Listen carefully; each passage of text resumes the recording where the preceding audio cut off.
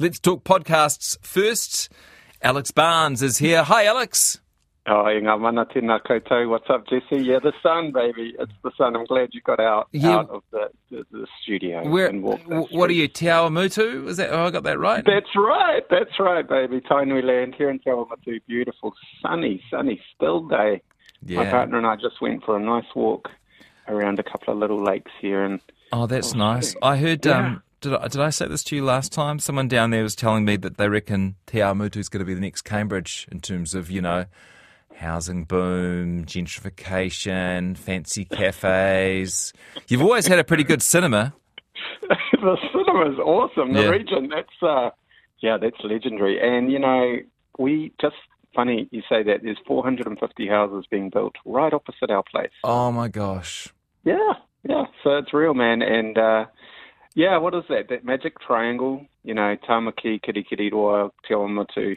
I don't know if we can add Te Awamutu into the triangle, but Cambridge, Tauranga. So, it's all on here in the Rose Town, the bustling metropolis, as my friend says. Are you going to invest in any of those new houses after listening to Hidden Figures podcast? Oh, you're on. You've still got the jokes from your last remote then, but no, I won't be investing in those particular properties. Tell me about this podcast. Yeah, I will tell you because that's what we're on about. So Hidden Figures, this is great. So there's two anonymous Māori investors who, obviously don't share who their identities online. Oh, really? Yeah, okay. Yeah. So they've got a podcast and a really, really popular Instagram page. Thousands of people subscribe to the Instagram. And, they share Māori perspectives on wealth. And last time we spoke, we talked about Girls That Invest. Yeah. By two of the young women from Tamaki. Oh, also from Hamilton, I think. And plug for Tainui. Anyway, so these are two youngish Māori investors. And really, they are looking at providing a more holistic view of wealth. So it's not just the material issues of wealth, although they talk about that, investments, KiwiSaver, debt, things like that. But they also talk about cultural, spiritual wealth, collective wealth. So it's a really well-rounded podcast. And what I like about it is they're just, they're a couple. They're together. They have their own whānau. And they provide real talk about how their whānau have come to understand money, how money is used in their whānau, intergenerational patterns of wealth, both culturally but also materially. And basically their whole thing is around ensuring that Māori can make the best decisions they can around how they use their wealth, financial and cultural. So it's whānau-based education, really, to normalise money talk. And they talk about one of the hosts says the main driver is our people. It's about empowering a whole generation to believe that wealth is possible, that land back is possible, that home ownership is possible, and that financial freedom is possible. So they're very, they're unapologetically big picture thinking, but also they're very practical. So they talk a lot on their series about making small changes to help whānau get out of survival mode, to be more abundant, and just normalising the talk of the taboo topic. Yeah, because usual Yeah. story, you are expected to suddenly turn 18 and know everything that you're meant to know about compound interest and overdrafts and credit cards and mortgages and hire purchases. But not many people have got that education. I see one of the political parties is promising to give it. But I imagine this is a real tonic for people who feel completely at sea when it comes to money. And in fact, some people know so little about money and money matters that the whole topic kind of freaks them out, and so they avoid it, and that sort of makes things worse. Definitely. And imagine if you've got a person in your life, you're starting a new relationship, and you both got that mindset or approach, and then you get into real strife when you've got kids or, So I that's what I'm enjoying. The podcast world creates new narratives and new voices. And that's part of why they did the podcast, actually, is because they wanted to represent the reality that they come from, and both urban and rural Māori experiences, and really talk about the lives of whānau, and with the firm idea that if they can normalise financial and cultural wealth now, that conversation that will benefit their kids and their grandkids. So it's a long game, but also very much focused on those everyday issues like KiwiSaver, like home ownership, parenthood, managing day-to-day things. When do you share money? Side hustles, all the cryptocurrency, all of that stuff. So I really like it. I think it's offering a new, fresh perspective from two young Māori investors. Do they interview people? Not yet. More just a chat between the two of them, hey? They chat between the two of them. Yeah, they chat between. Oh no, they do. I stand corrected.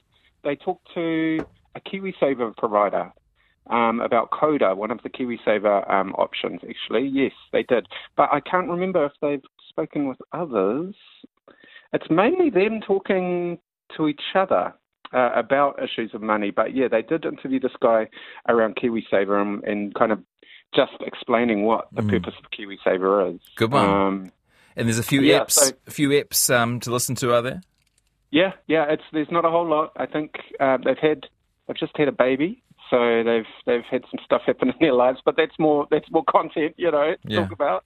So I think there's around 8 or 9 episodes at the moment. They kicked off last year, and they talk a lot about this idea of delayed gratification, and they use a Māori whakataukia proverb, ka u te ata ka mau te rā, which is loosely translated as win the morning, win the day. So making small changes actually makes a big impact. That's how I kind of interpret that. So this whole idea that we don't need to keep up with the latest trends and products, but just keep things simple, be mindful of where your money's going, but always have the big picture priorities. Good stuff. So, Hidden figures to Māori investors, normalising all things money. How about Unexplainable? You generally do one local and one overseas, so here's the overseas one from the USA, this one.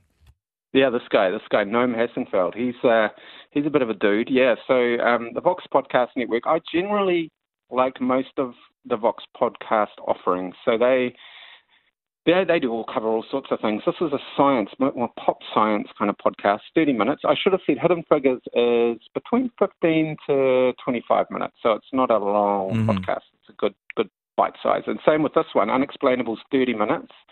And it was selected as one of the New York Times Best of 2022. And it's kind of, they talk about examining scientific mysteries. So they're interested in the unanswered questions. And for them, it's not so much coming up with finite answers, but why do these phenomena happen? And where does that kind of trail of questioning take us? So that's what they're interested in. They're kind of using Western science to know, to explore an idea and also show what we don't know. The more we know, the less we know, that whole idea, right? So Noam Hassenfeld is the co-creator and host from Vox, and he's an interesting guy. He's done all sorts of podcasts and journalism, over the last, 20 years or so. And some of the topics they cover are, how does the nose work? They talk about animals grieving. And the last one I listened to was, again, about animals. Can we talk to animals? And they recorded a live session at the Aspen Ideas Festival in the US, Colorado, where they had a panel discussion. So it's not a conversational podcast. I quite like the long form conversational. This is very produced. Yeah. So there's all sorts of sounds and stuff. It's one of the critiques I've heard of this one is it could be better on the TV than as opposed to listening. But quite a nice. Like sometimes you listen to a whole lot of one style, and it's refreshing to hear a different style. Sometimes it's all about the banter, right? And then you sometimes want people to have put a lot of effort and sound effects and production into their podcast for a change.